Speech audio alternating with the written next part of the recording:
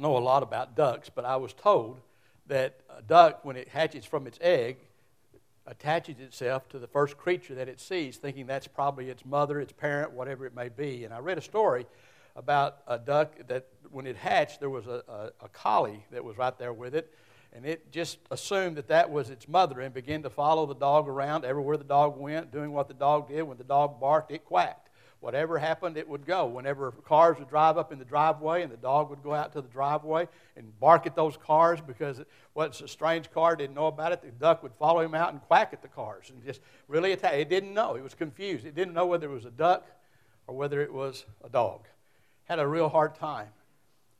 It's a lot like those of us who are Christians.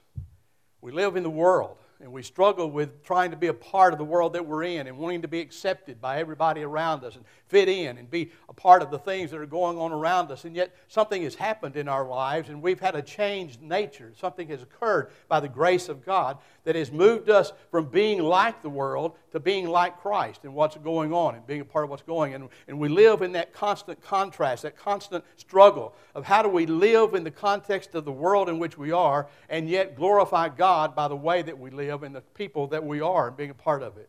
The book of Ephesians is God's letter to the church. It is a love letter that He gives to us to understand what His plan is, what His purpose is, what He desires more than anything else for His people to be as we live out our lives of faith in the world in which we dwell. He desires for us. It is the greatest work on the church that has ever been written. It is that which God desires for us to grab a hold of and get an understanding of who we are as the people of God. And what does that mean if we surrender to Him as Lord and Savior of our life? How does that look as we live out our lives as we are? We don't need to live in that confusion, in that balance, trying to be part of the world and part of the church, part of the life of Christ, part what it means to be a Christian. We are Christians. And that is the priority of our life. That is to be that which directs our thoughts, our actions, our being, and everything that we are as we dwell in a journey through this world to that place that God has prepared for us called heaven and a relationship with Him that is eternal and all that's going on. As we look at the book of Ephesians, which we're going to be doing over the next long time, we're going to have a time of looking and understanding what this book is about because it's about you. It's about me. It's God's letter. You could address this letter to yourself and understand that God's love is being poured out to you as a people of God and longing for you to understand who you are and what that means and to be able to live in the unsurpassing greatness of the love of God and the joy of God and the victory of God in all that's going on and being a part of these ideas and the things that are going on. See, what Ephesians wants us to remember and understand as we go through this is that we are far richer than any of us ever imagined.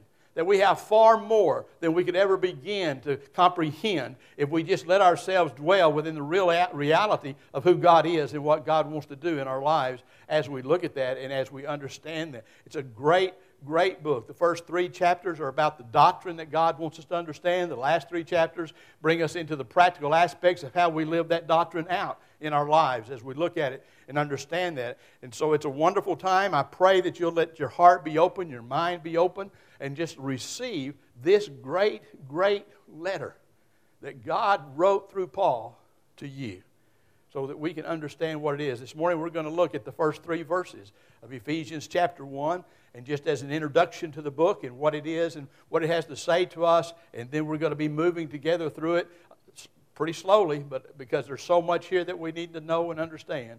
But I invite you to stand with me this morning as we honor the reading of God's Word and allow it to speak to us. Ephesians chapter 1, verses 1 through 3.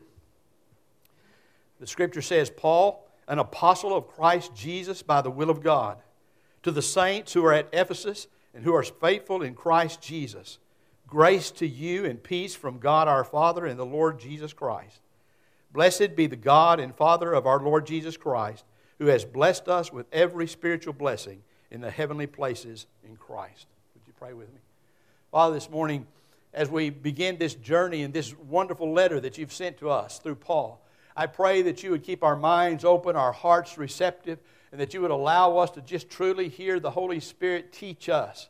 Father, this is not about man's opinion, about anyone's thoughts or anything, but it is about what you think about the church, about those that you have redeemed, about those for whom Christ died and gave His life upon the cross. It is beyond the ability to express how greatly important it is that we understand, that we apply, that we allow this book to take hold of our lives and allow the Holy Spirit to be the one guiding us step by step, moment by moment, as we begin to comprehend all that is ours in Christ Jesus and what that means in the practicality of our lives.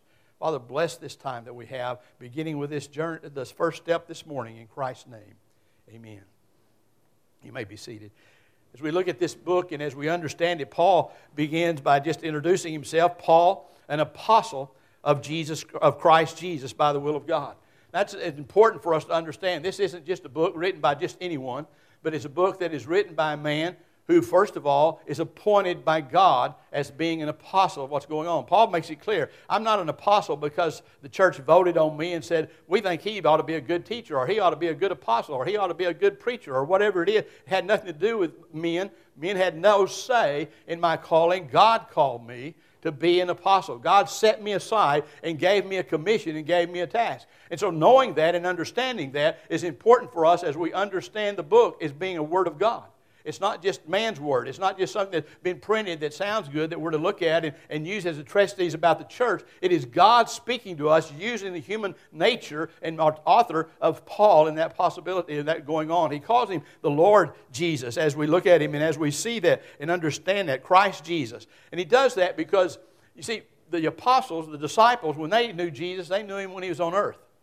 They knew him as Jesus. That's what the Bible says. God told Mary and Joseph to name the son Jesus because he would be the Savior of the world. He would remove the sins of mankind. And as they walked upon the earth, they understood him. That's who he was. He was Jesus whom they had been called. Paul didn't know him as a disciple. He didn't know him in that human relationship that was there. When he came to know him as the resurrected Lord, the Christ. The one who had died upon the cross and rose from the dead. The one who is superior to all things and all beings, that through whom and by whom and for whom all things had been created. He knew him as the Christ, the Lord, the King, the Lord of Lords. And so when he speaks of him as Christ Jesus. He knew him in a very personal way because he appeared to him, but he understands him to be Lord. And that's what he calls him and understands him as he looks at him and as he understands what's going on, being part of it. And then he's writing to the saints who are at Ephesus.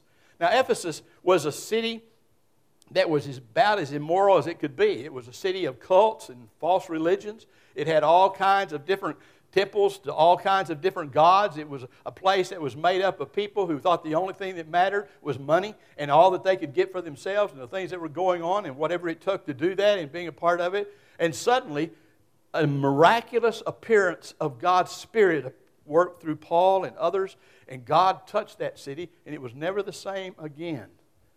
That's what happened when God gets a hold of our life. And so when Paul writes, he's saying to the saints, he's writing to the people that have become Christians, the people who have turned their hearts away from all the false idols, all the things that are going on, all the false cults and temples and religions and all the things that were extremely abundant there, but they had turned their hearts to Christ. Every person who has genuinely trusted Christ as Lord and Savior in their life, every person who has allowed themselves to acknowledge, I am a sinner and I need a Savior, and the only one that can save me is the Lord Jesus Christ, and I trust Him fully and completely. Every person who has made that commitment to Christ through faith is a saint. You and I who know the Lord Jesus Christ are saints. That's who this letter is written to. It's written to the saints. In its first place, it was written to those who were Christians in Ephesus, but because this is the eternal Word of God, the living Word of God, the Word that never changes, that never varies in any way, it is as pertinent today it was written as it is today in this very moment, we are being written to here. You are the saints to whom He's writing. And we need to understand that to the saints that were there in Ephesus as we look and understand this going on, and those who are faithful in Christ Jesus. And then he wishes them grace and peace.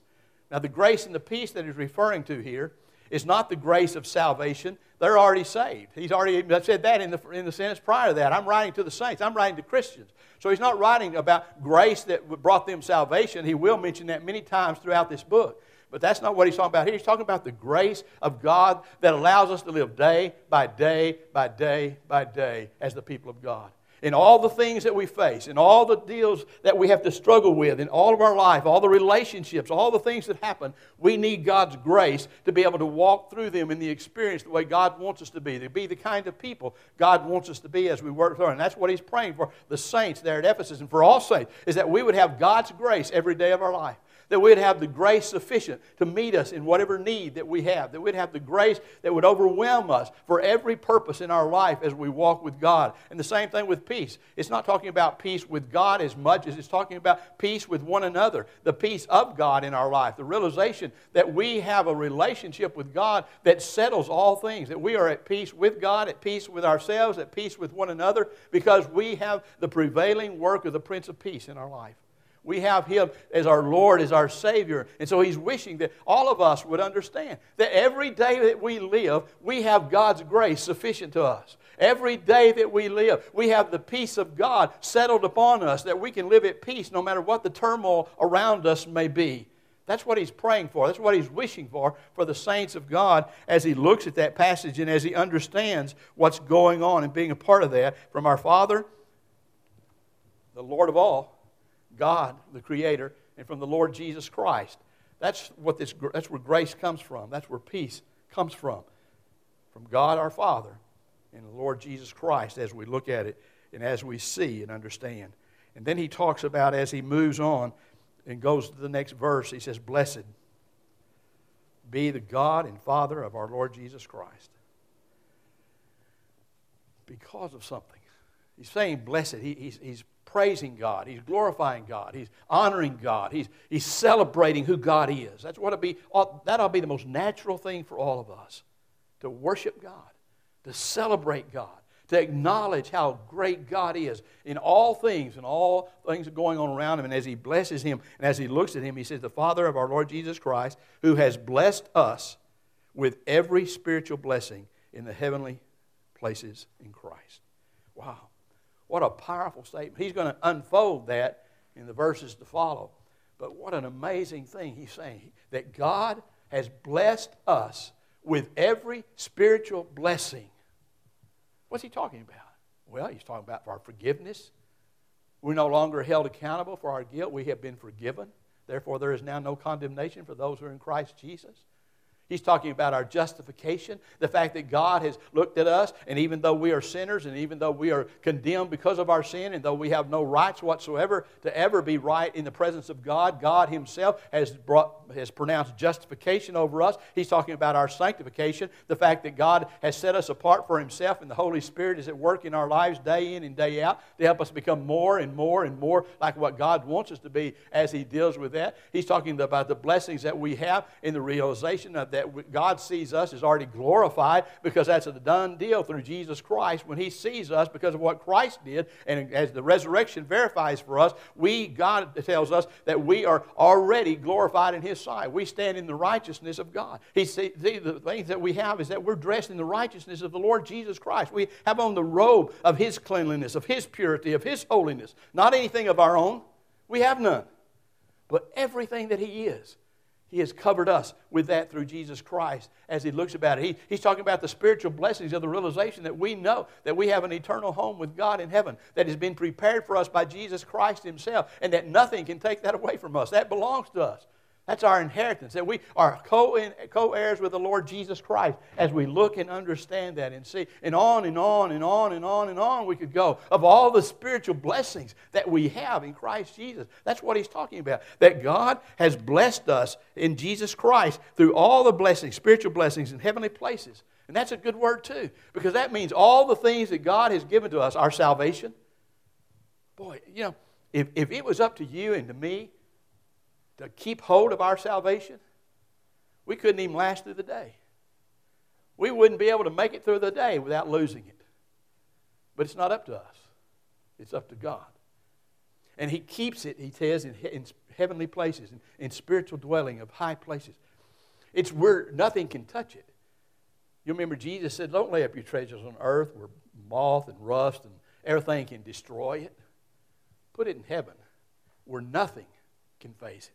Where nothing can touch it, where nothing can take it away, where nothing can remove it. It belongs to you, and God holds it for you in your name, in His place forever. That's where all those spiritual blessings are. That's where all the things that God has given to us are found, are placed in Christ Jesus in heaven, in that place where He dwells and all, and it's being kept for us. It's being stored for us. It's there for us to know the fullness of all that it is and all the things that are going on as we deal with it and going on with that. And the blessings that we have not only are being kept with us, but the idea is that according to the Scripture, that the word that is used is a word that means that there are blessings that we have also right now. It's not just that they're being stored up there. It's not pie in the sky by and by. It is that, but it's so much more. It's every day God blesses us. Every day God works in our life. Every day God moves to touch our hearts and to remind us of who He is and what He wants to do and be in our lives as we look at that. And so we're blessed in every spiritual blessing in heavenly realms as we look at it. There's story after story after story that's told about people who maybe some people would call it eccentric, some just call them crazy, whatever the case may be. But they live as paupers. Hetty was a woman like that. She lived on cold oatmeal because she didn't want to pay the heating bill to have to heat it. She had nothing but all kinds of trash and things like that in her household.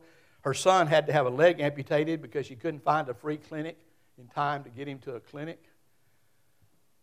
She was worth millions of dollars and lived like a pauper.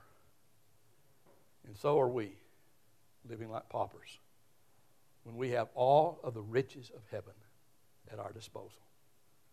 That's what he's talking about here. That's what he's saying. We have, for us, blessed in every spiritual blessing. In every spiritual blessing. It's not that you have one, and you have one, and you have one, and you have one, and we just do the best that we can. No, we have all the spiritual blessings of the kingdom of God belong to every single one of us.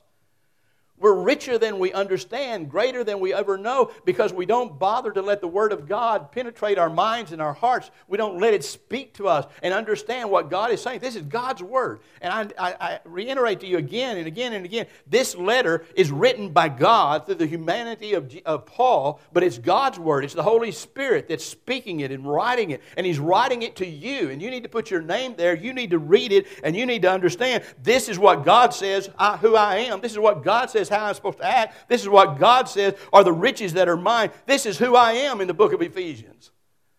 And folks, we need to start living like that. We need to start acting like that. We stay confused and wonder why in the world is our world in such a mess? Why do we have so many problems? Why are there so many issues? It's because the church won't be the church. And until we decide we will be the church, we don't have any hope of breaking through the darkness. We don't have any hope of changing the hearts and the minds of people. Because they don't see any difference between you and me and them. We're like that. We're still trying to be like that duck. We want to be like the world. We want to be accepted by the world. We want to fit in. But we know that our nature is not that way. A duck wasn't a dog. No matter how much it tried to be a dog, it couldn't be a dog. It's a duck. And we can't be like the world no matter how much we try if we're truly Christians, because we're not like the world. The Spirit of the living God dwells within us. And we've been changed. We've been made new. We've been made different. We are brand new creations according to the Word of the living God. And God expects us to live like it. Well, how do we do that? The book of Ephesians is going to help us. It's going to give us insight and understanding. It's going to help us grab a hold of some of the promises of God for each of one of us. It's going to help us to put a vision into the reality of God's Word so that we can see it lived out in our lives among one another, being the people of God together and growing together in all that God wants us to be and being a part of that. See, what God wants us to understand is that we are His children. We're His children. And He loves us. Oh, how great is His love for us. We could never even begin to pin it. Songs have been written about it. Poems have been written about it. Sermons have been preached about it. Poems have been written. All kinds of treatises have been written about it. Everyone trying somehow to find the word, the right understanding of how to speak of the love of God. And you can't do it because it's so far beyond our comprehension. It's so far greater than anything that we have ever been able to conceive. And it's for you, fully, completely, totally for you. God loves you. And God wants you to know the abundance of life, the fullness of life that He created you to have. And He wants you to be that light that dwells in the darkness of this world, making an impact day by day, moment by moment, on the people that we meet. Changing lives one by allowing the Holy Spirit to work through us to touch them. Would you pray with me? Father, this morning, as we think about the book of Ephesians and the journey that we'll be taking through it, I just pray that you would bless it. I truly believe it is what we need to be looking at and studying. I don't have any question about its authority. I have no question about its inspiration, about its power. This is your word. I know that to be true. And Father, I pray that because it is your word and it's because it's written to each of us individually and collectively, that we'll listen to it. We've heard it over and over, I know. We've taught it. We've had sermons about it, Sunday school lessons about it. Most of us have read it over and over again in our own private Bible times and devotional times. We're familiar with the words that it has. But somehow, Father, we just don't ever let those words get past our ears. We don't ever let them get past our mind into the very depths of our being so that they take root and take hold and begin to bloom. Bring forth the fruit that you want them to bring forth. So I pray, Father, even as we begin this morning with just a simple introduction of being reminded that you called Paul to be your apostle. And by your will, you gave him the ability and the inspiration and the guidance to write your word to your church. And you have given us by your will and by your purpose through the person of the Lord Jesus Christ all the spiritual blessings, keeping them for us even as we experience them in the fullness of our daily life. God, open our eyes, our hearts, our minds, our very lives, and help us to be the people you've called us to be. I pray in Christ's name.